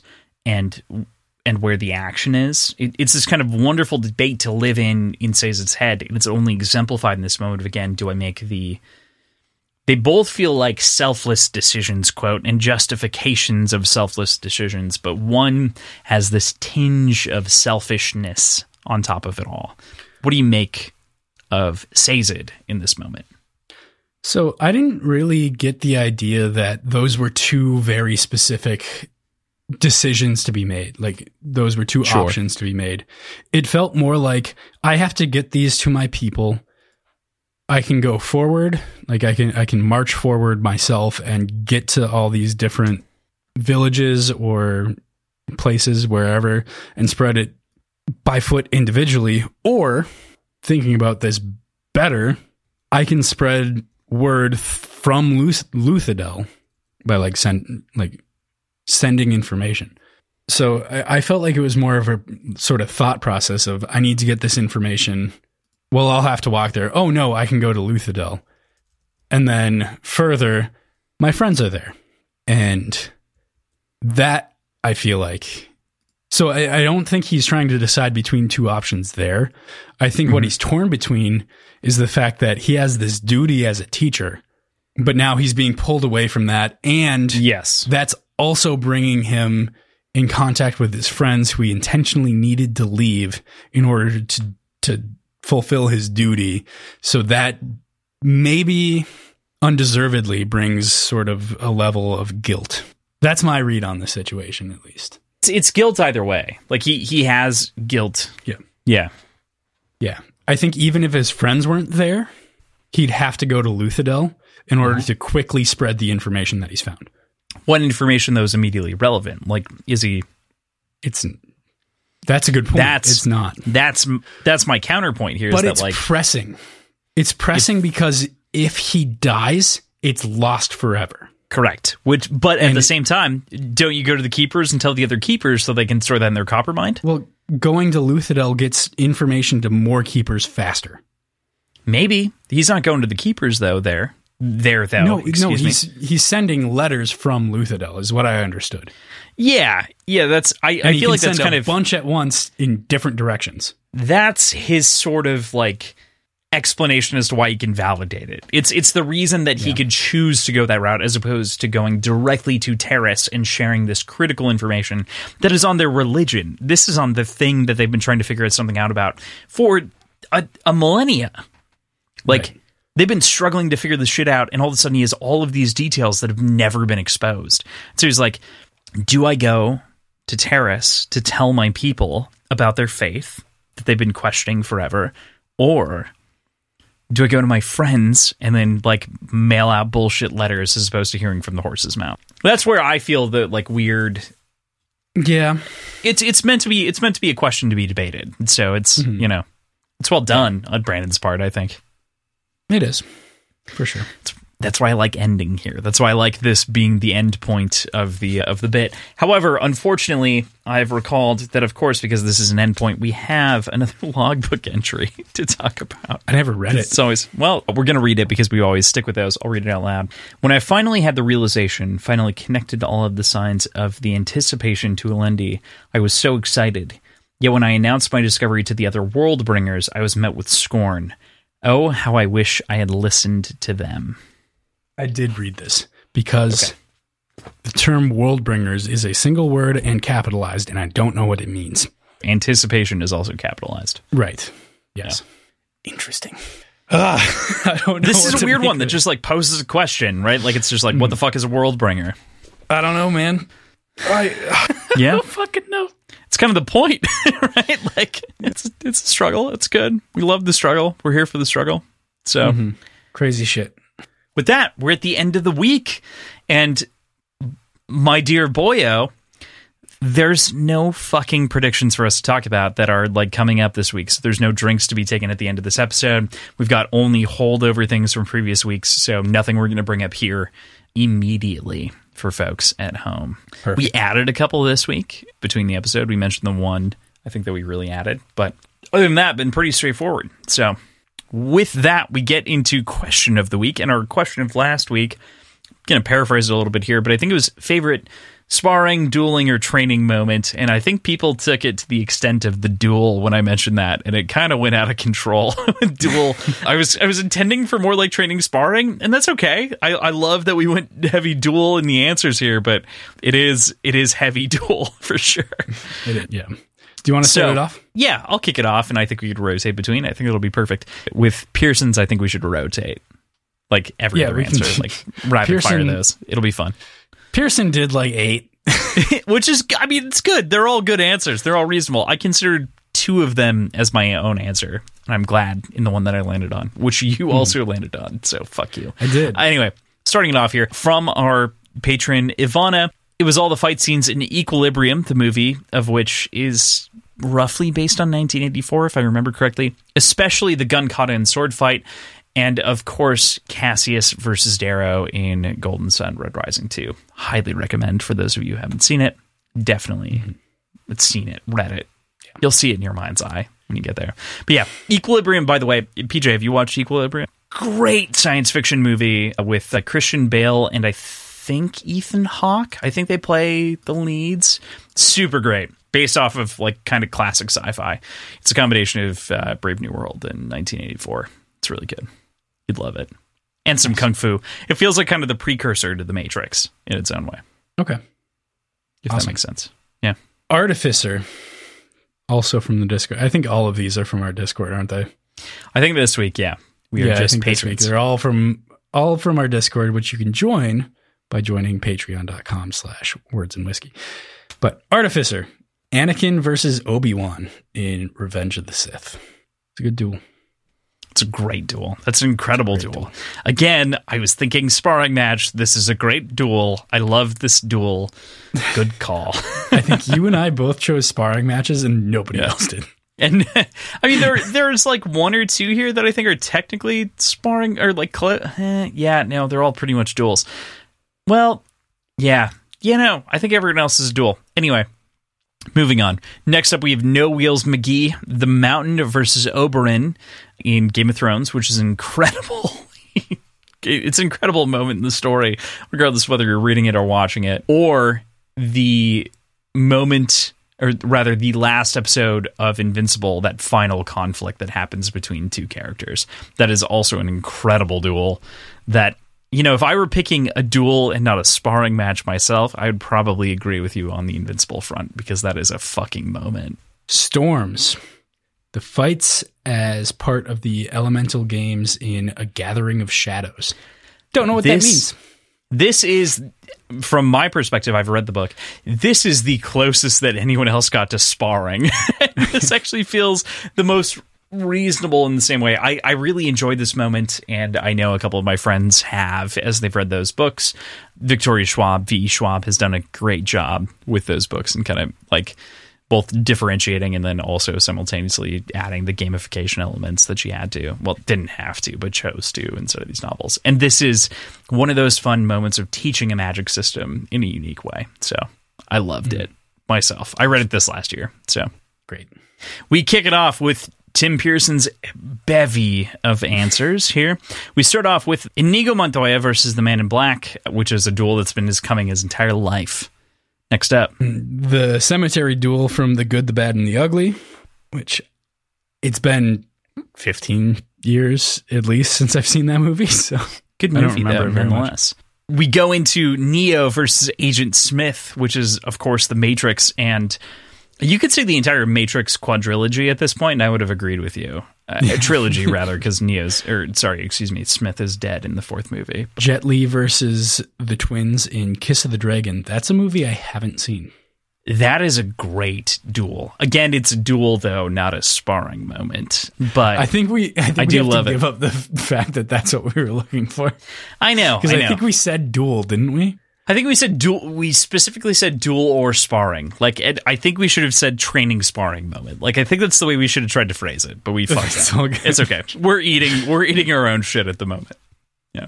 That leaves George St. Pierre versus Captain America in Captain America and the Winter Soldier, and is he in Civil War? No, he's not in Civil War. He is in Winter Soldier and Falcon and the Winter Soldier, in which, again, he's fighting Captain America. It's just the future Captain America. In all honesty, both fights are incredible, and I think I would definitely take both of those scenes in their own right. And GSP, again, as a martial artist actor, just absolutely kills it. So, love that. Edmond Dantes versus Count Mondigo from The Count of Monte Cristo. I haven't seen that. Or read it. Or read it. Yeah, because it's a book from the 1700s. I'm sure I slaughtered those names.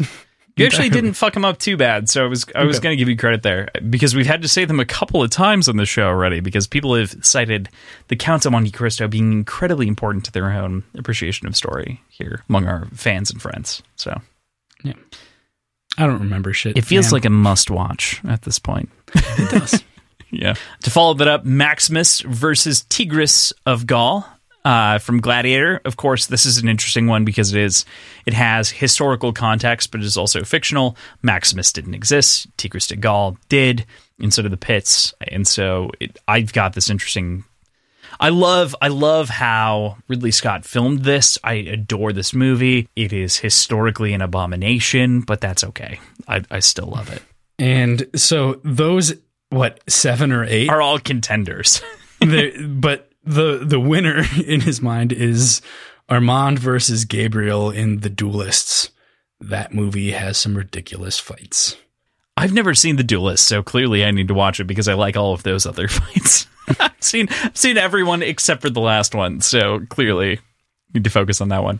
With that, we follow that up with, from T. Andrews, another Tim inside of our Discord, John Wick versus the two guys from The Raid in John Wick 3, or John Wick versus anyone, in which case, yeah, John Wick's just incredible, period. Like, John Wick the movies are some of the best action movies ever made, in my opinion. But strict action, like nothing else going on but action. But yeah, for sure. Crossland's answer is Arya Stark versus her dancing master. I get to talk about my own answer. You go first. What's your answer to this question? My answer is the initial sparring scene in the new Dune film between Paul and Gurney Halleck. It was a cool scene. You got the mechanics of the shield and sort of the philosophy of fighting that is being instilled in. And again, the Dune movie is so good, and this does such a good job of painting that picture of these kind of like slow weapons cleaving their way through shields slowly, and it makes it even more brutal in its own right. And I love that depiction. That was in my top couple that I'd been considering.